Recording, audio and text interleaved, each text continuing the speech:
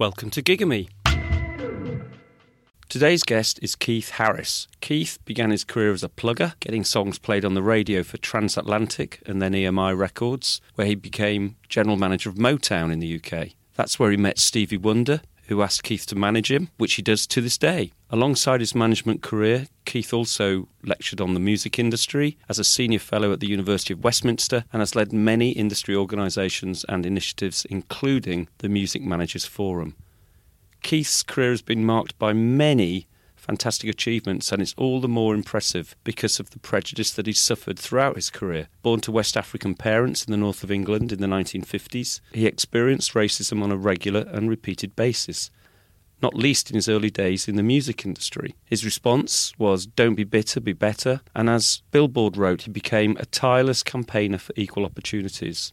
More than anything, Keith is one of the most respected and widely liked people in the industry, and he's got some fantastic advice which he shares in this interview. Keith was awarded the OBE in 2015 and in 2021 was elected Rector of the University of Dundee. Thank you for coming on. What I'd like to start with is just a little bit about you and your career. How did you get into the industry, and how have you ended up doing the sort of things that you do now? Well, first of all, and I'm sure I'm not the first person to say this, but I'm always slightly hesitant when people talk about my career, because it was never really intended to be a career. And, you know, a career feels like something different, something that you kind of have a plan and a goal. And of course, it's been nothing like that. I came into this because I was a fan of music, you know, loved pop music from the age of 5 or 6. And wanted to be a part of it.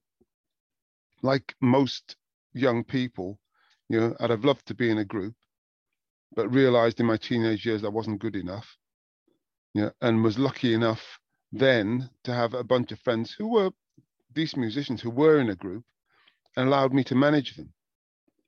And, you know, that's kind of part of my entree. I mean, I should go back and say that the reason they allowed me to manage them was because I had been what's called the entertainments convener at the University of Dundee, which was, you know, where I was a student.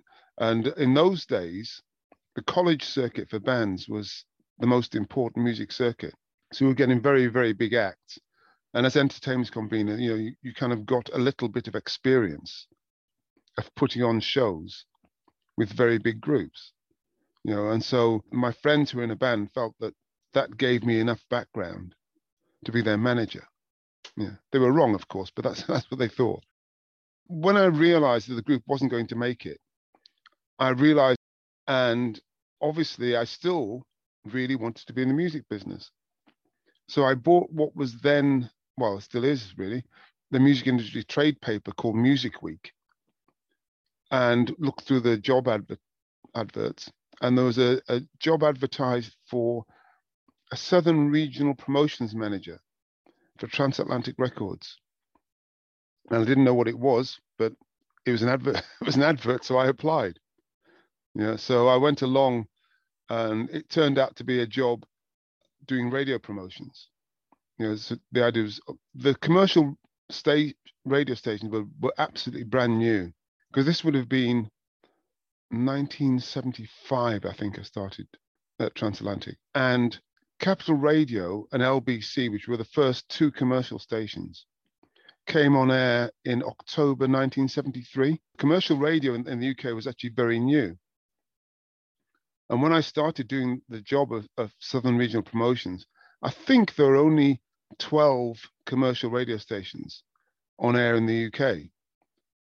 And several BBC local stations. And my job was to go around all the radio stations in the southern region and try to get the records that Transatlantic had in its catalogue played.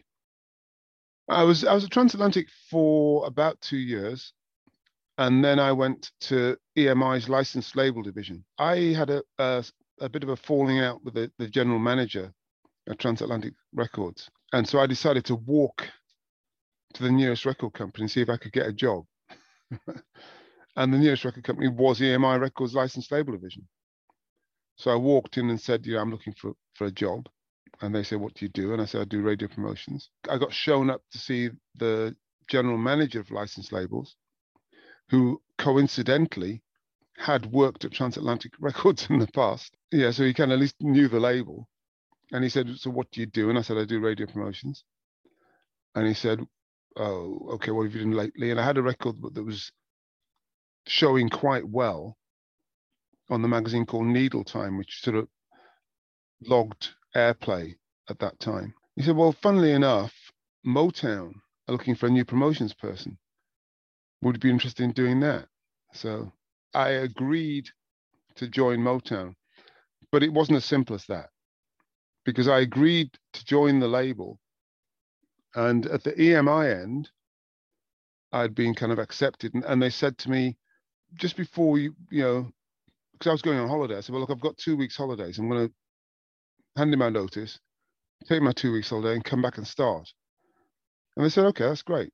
It's probably best to look in and see the vice president of Motown International, happens to be based in London, a guy called Ken East, before you go, just tell him that you're going to be the new promo guy.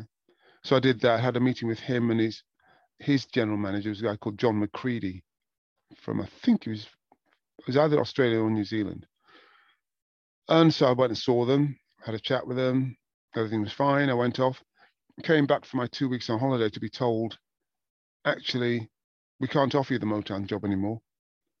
I was saying, why? I was told later by the general manager of the licensed label division, who had offered me the thing, that said they didn't want any black people working for Motown.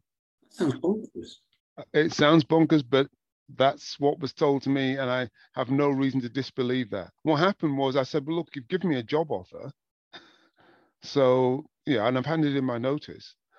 And they said, well, you can come and work for EMI licensed label division, but you can't work on Motown. We'll give you some other labels to work on. So they gave me 4 other labels. There's Fantasy, Ariola America, EMI International,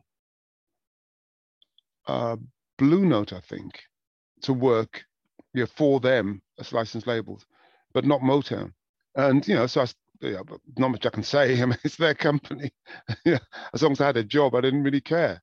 Obviously I was not, I mean, they didn't tell me directly that's because I was black, although I knew. If they'd told me directly, then I'd probably been a whole lot more angry about it. But they just said, you can't work for Motown. But I started working for those labels they'd given me and just do my job. The difference was that now I was doing national radio. I was doing Radio 1, Capital, which counted as a national station in those days, rather than doing regional radio. So I was basically London-based and doing London-based radio. And obviously started working those labels in the best way that I could.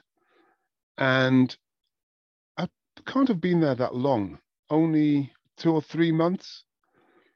And first of all, I got approached by Rocket Records, which was Elton John's label at the time. And they had a couple of things coming out. They had a record by an artist called Junior Campbell, who had been in a band called The Marmalade. And they asked me if I could help them working on that. And then Elton John's Blue Moves album was due to be released. And said, well, would you maybe help us work this as well?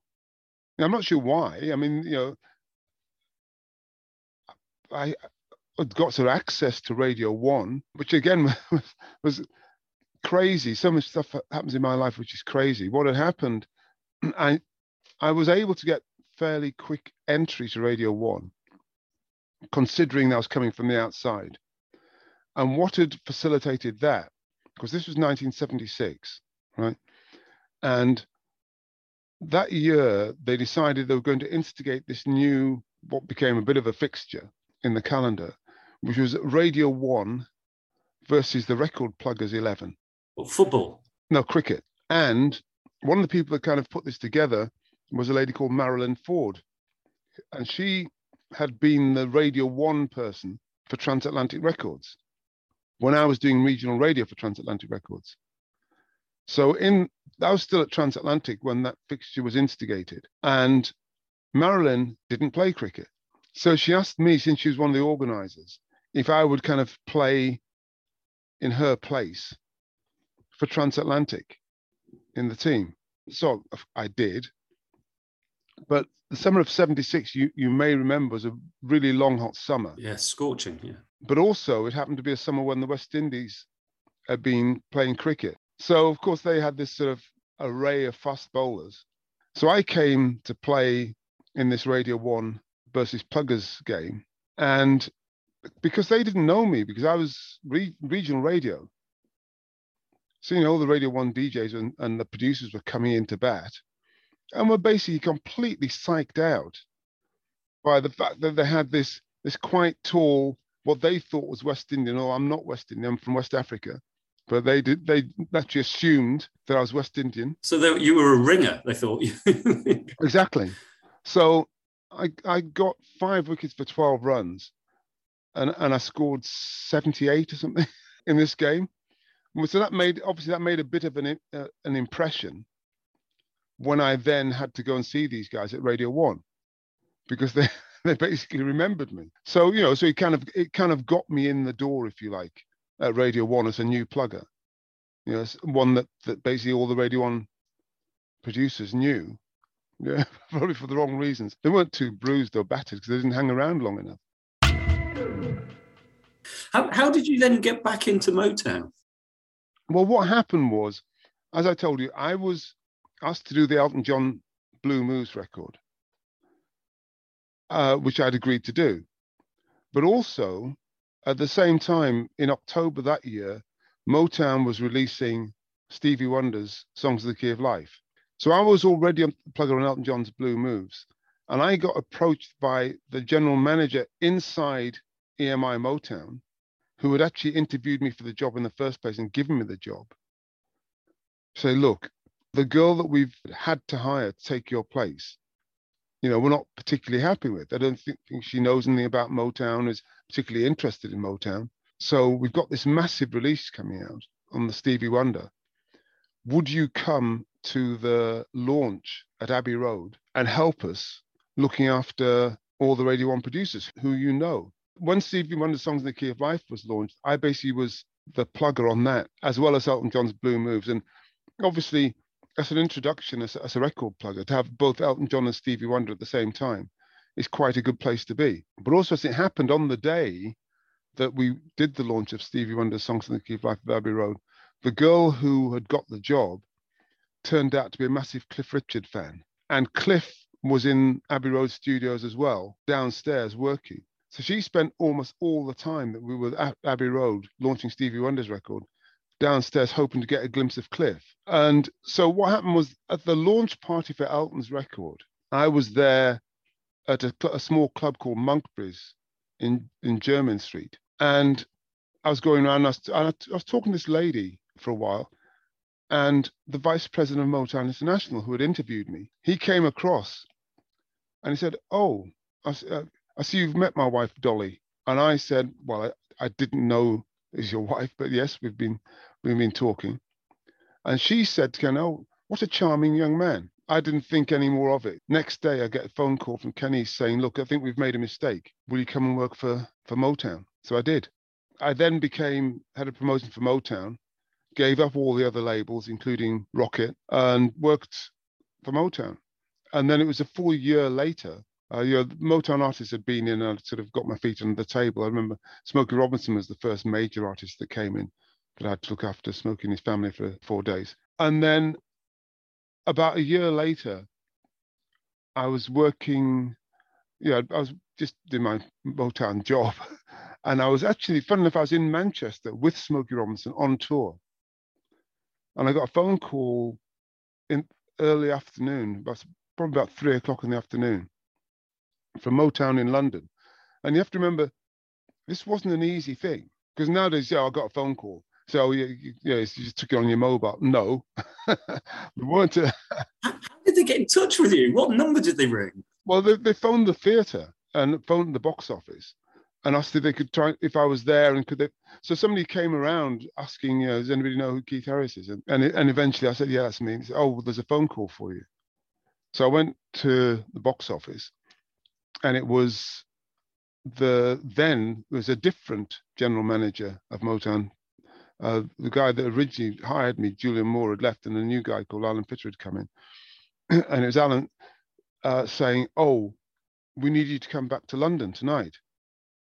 I'm going, "Well, I can't come tonight. Smokey's got a gig. I'm here, for his show." I said, "No, you're going to have to come back down." I'm thinking, well, that's really strange. I'm partly thinking, well, is this mean I'm going to get fired again? But anyway, so I was saying, well, so what's so important? And they said, well, Stevie Wonder's coming into London tonight and he wants to go out and we don't know where to take him. Because my job as head of promotions, I also was doing club promotions.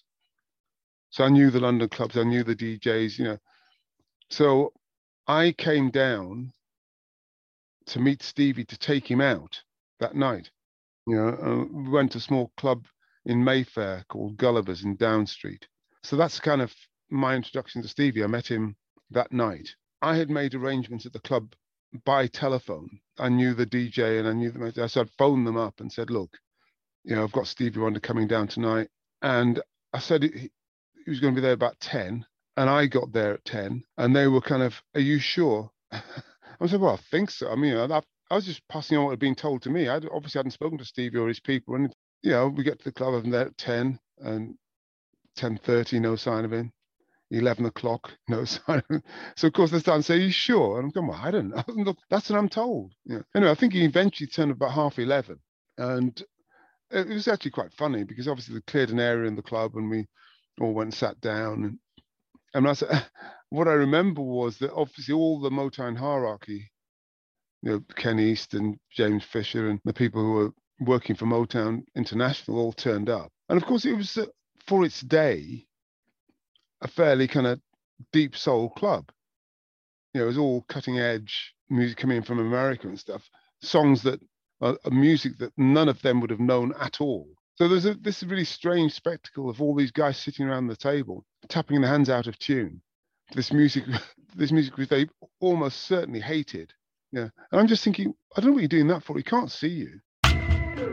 So the next day I went to the hotel and that's where we started to chat properly. And then I ended up sort of driving around London looking for a part for one of his, he had a tape recorder he was trying to get batteries for. Remember driving up to Tottenham Court Road to try and get batteries and we never found them. It was just him and me in my little Ford Escort. We became friends. He said to me, why don't you come and work with me in America? And I said, well, I didn't actually say anything, but I thought to myself, I can't do that. I was born in Newcastle. I've lived in England. I lived in Wigan and northwest of England pretty much all my life. I have two brothers and a sister who were all here. My parents were in West Africa. I'd never been to America. The idea of suddenly just moving to LA on a kind of a casual job offer from a rock star just wasn't really on the cards. So I just filed it in my mind. Yeah, it's nice of you to ask, but I don't think I'll be doing that. And that went on for about another year. And interestingly enough, it was another example of prejudice, which kind of eventually made me move. A year later, I got called in by the general manager of EMI License Label Division again. No, it was the managing director of EMI License Label Division called me and he said, Alan Fitter, who's the guy who's the general manager of Motown, has handed in his notice today. So he obviously he's leaving as general manager of Motown. And it might seem to a lot of people that you'd be an obvious choice for the job because I've done quite well. He said, but I'm just calling you in to say, I'm not going to give it to you, so don't bother to apply. So, thanks a lot. And then on the way out, he said, I'm going to find somebody with more experience. So I thought, well, I can't argue that too much. I've only been here for nearly 2 years. I'm not the most experienced person in the world. So, I've just had to, bite my tongue again. But then the month went and the guy had handed his notice, he left. And then the same managing director calls me in and says, look, Alan Fitter's left. We haven't managed to find a replacement for him yet. So will you become general manager and we'll carry on looking for a replacement? So I took over as general manager of the label and did that job for another 3 months. And then I get called into his office again. And he says, we're bringing in David Hughes to be the general manager of Motown. But, he hasn't really got a lot of experience in some areas. So will you look over his shoulder and kind of help him out while he settles in? At which point I called Stevie and said, look, is that job still going? And he said, yeah, come on. So that's when I moved to LA to work directly with Stevie. Did those things make you angry, being treated like that? Well, you have to remember, Dave, that I was born in Britain. I've always been black. So you learn to cope. That was part of everyday life for black people in Britain at that time. You either become bitter and twisted or you learn to deal with it. So I learned to deal with it. And, the expression is that there is in our house, don't be bitter, be better. What you want to try and do is just be better than your white counterparts so that you can make progress. So I just worked really hard and tried to do the very best I could and try to be the best I could. And I was fortunate. There's no question I've had a lot of lucky breaks, but that fed into what happened next. So I went to work with Stevie, and that was great for me. A fantastic experience. Well, you've moved on into all sorts of areas. I mean, one of the areas that I know is close to your heart, and I know you've worked in for a long period of time, is education. Yeah. Could we maybe move across to that? What do you teach in education? It's music business, isn't it? And who are you aiming at? Is it artists or is it people wanting to be execs? Well, again, and this is going to sound terrible because I didn't necessarily want to go down this road, but it's just the truth, right? Part of the reason I got into education again was to do with prejudices, right? And because when I came back to the UK from America, I was conscious before. I'd had all kinds of experiences. I remember going to Radio 1 at one point with a Commodores record. It was actually a song called Just to Be Close to You by the Commodores.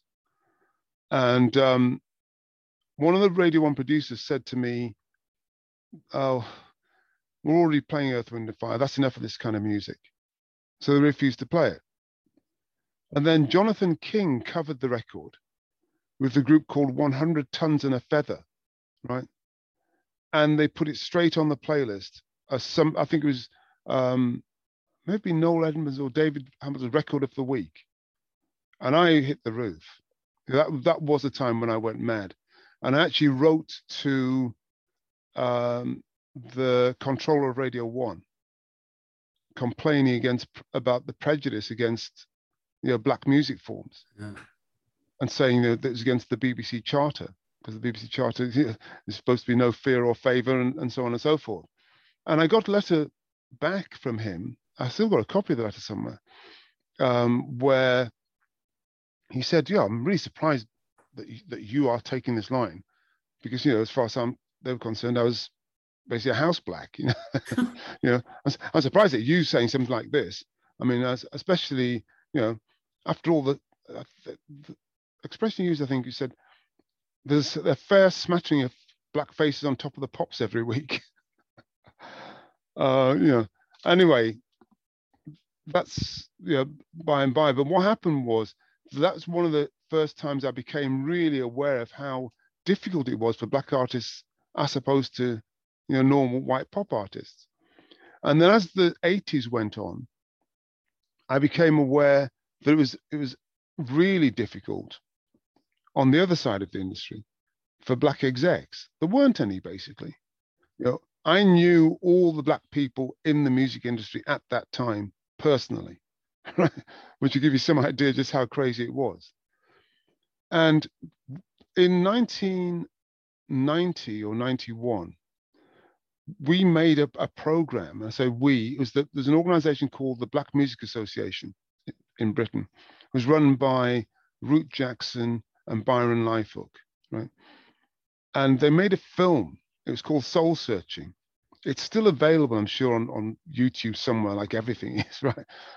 And this film was investigating why there were so few black stars in Britain, right? And one of the things that kept coming up in the course of the film was, well, you know, if we could find black people who were qualified to come into business, of course we'd hire them. You know, from various record execs who said this, and at Radio 1, people were saying that. And of course, it was ridiculous because there was no such thing as a qualification to join the music. You know, when they're talking about people being qualified, what do you mean by qualified? But then a man called Norton York called me up, and he said, look, we are about to instigate the first music degree course for pop music, you know, in the UK, a BA Honours of Commercial Music at the University of Westminster. So would you sit on our professional advisory panel? And the idea then was, for these vocational degrees, they had a professional advisory panel, which is a group of people who said, you know, what they felt should be included in a degree with that name. So as a panel, they were saying, well, what do you think if somebody's going to have a BA Honours in commercial music? What do you think they should have? You know, what do you think they should come out with? And so we kind of guided the shape of the degree course. I mean, the only significant input I remember that I made to that was that when they were talking about the entrance qualifications, they said that everybody should have, you know, at least grade 6 in music. And I said, absolutely wrong. You know, I mean, I said, do you think that John Lennon or Paul McCartney have got a grade 6 in music? Yeah. They didn't. But anyway, I don't think they lasted more than 3 piano lessons, did they? Either of them? No. But to be fair, I was kind of pushing an open door there, because the people that instigated the course didn't necessarily want that either. But the point is, in order to get into the university system, you know, they had to have, you know, qualifications and things that would make sense to the university hierarchy. Yeah. But anyway, they managed to get the degree through, and they launched it, and they ran it for about a year. And then I went to the celebration at the end of the first year and was talking to the people that started the course, Norton and a man called Simon Pitt. And they were saying, I was saying, well, you know, how's it going? I said, well, it's going quite well, except the music business module, you know, we're having a bit of trouble with, because they've used the lecturers from the Harrow Business School, which is part of the University of Westminster, to teach the music business. And they clearly know about business, but really didn't understand the music business at all, because it's a very separate animal. So they said, so what we're trying to do, we're looking for somebody with a bit of music business experience to come in and make it feel a bit more real. You know, do you know anybody that could do that? And I thought, people have been talking about getting people qualified. I said, well, look, I have no teaching experience, but I've worked in the music business for a bit.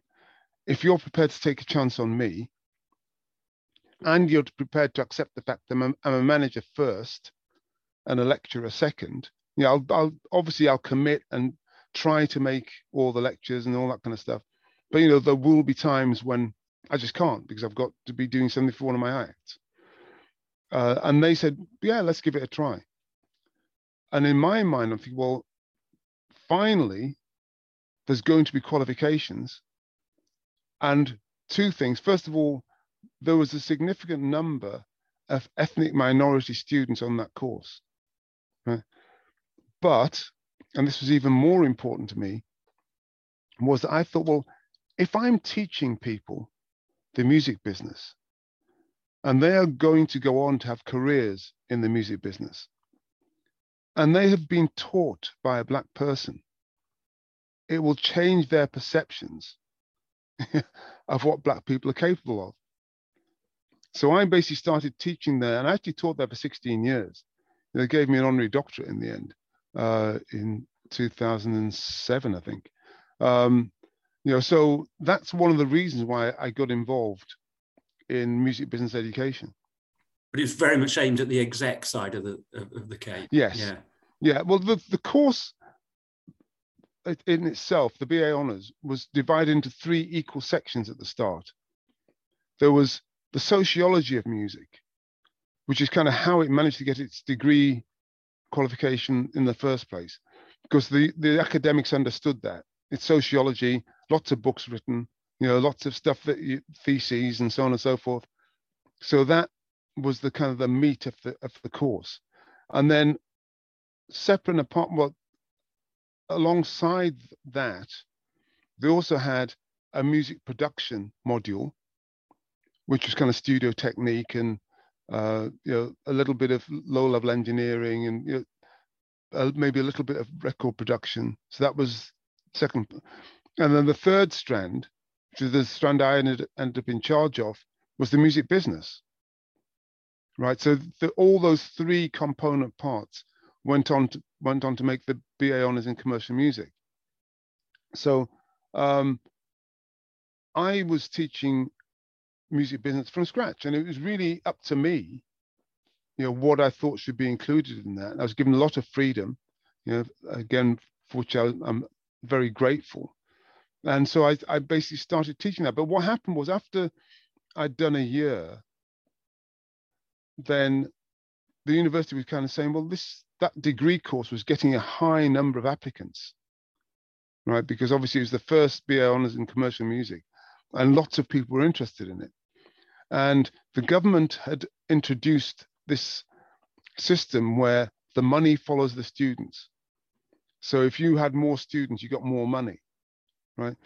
So the idea of expanding this BA Honours in commercial music was attractive to the university. So they decided to expand it from 60 students a year to 80. But the extra 20 students were going to be, so it was expanding from 40 to 60 originally, because it started with 40 a year and went to 60. And the extra 20 students were going to be all put into the music business module, because that had proved to be quite successful and it was quite popular. So we went to 80, and then the next year, went to 60, the next year we went to 80, and then they went to 100. And in the end, I left because it got to the point where in my first year class had 120 students one year. And it was just ridiculous. We didn't have the lecture theatre big enough. And the student experience I didn't think was good. I think they've rolled back from that now. But they just kept adding more and more and more and more students.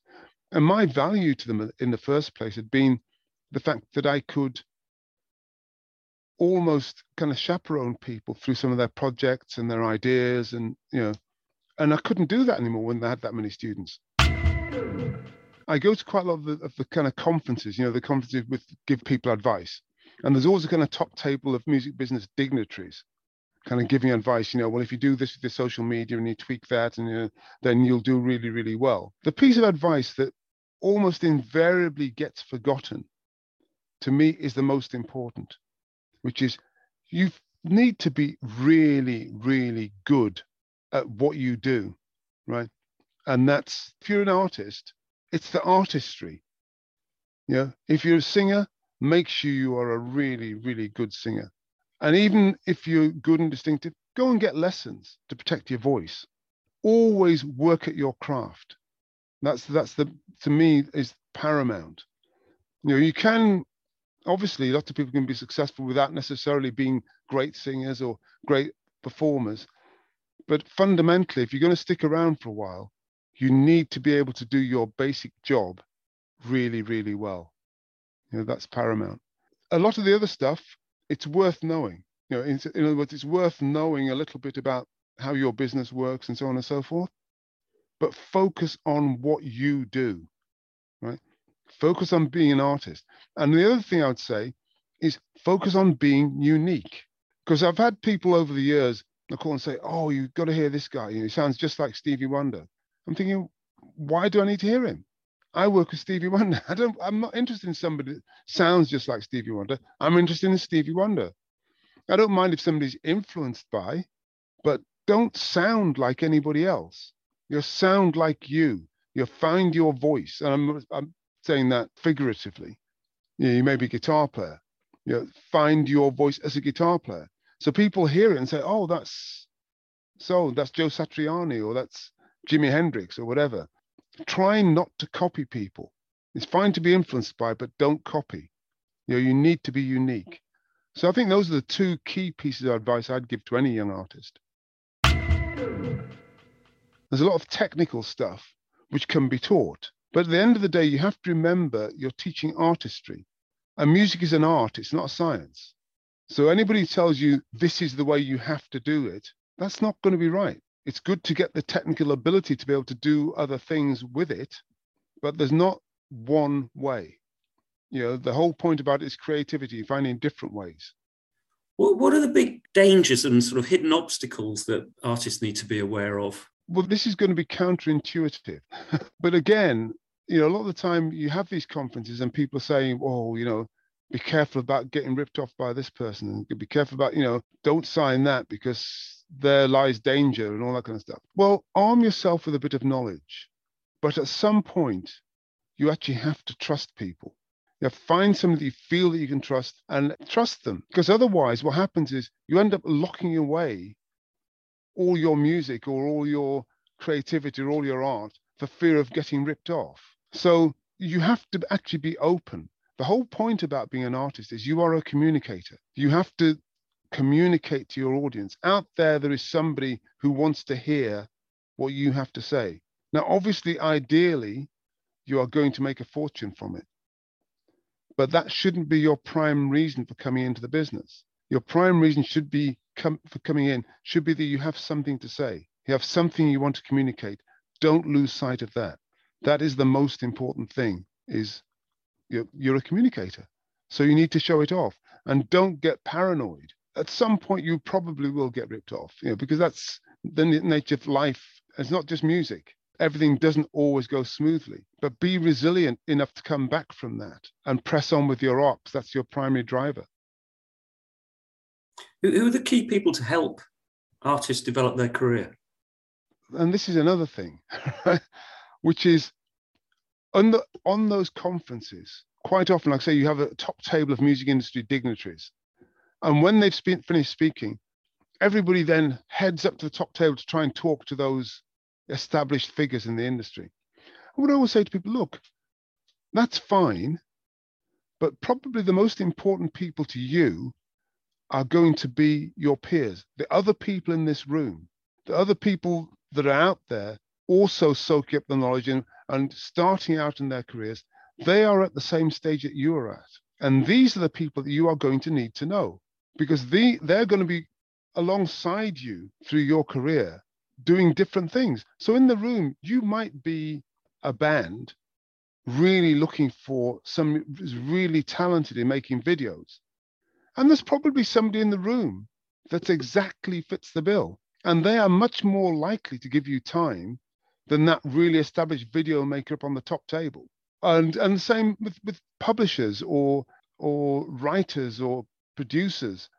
The chances are that there's somebody in the room at that particular time, or one of your peers who's got the talent.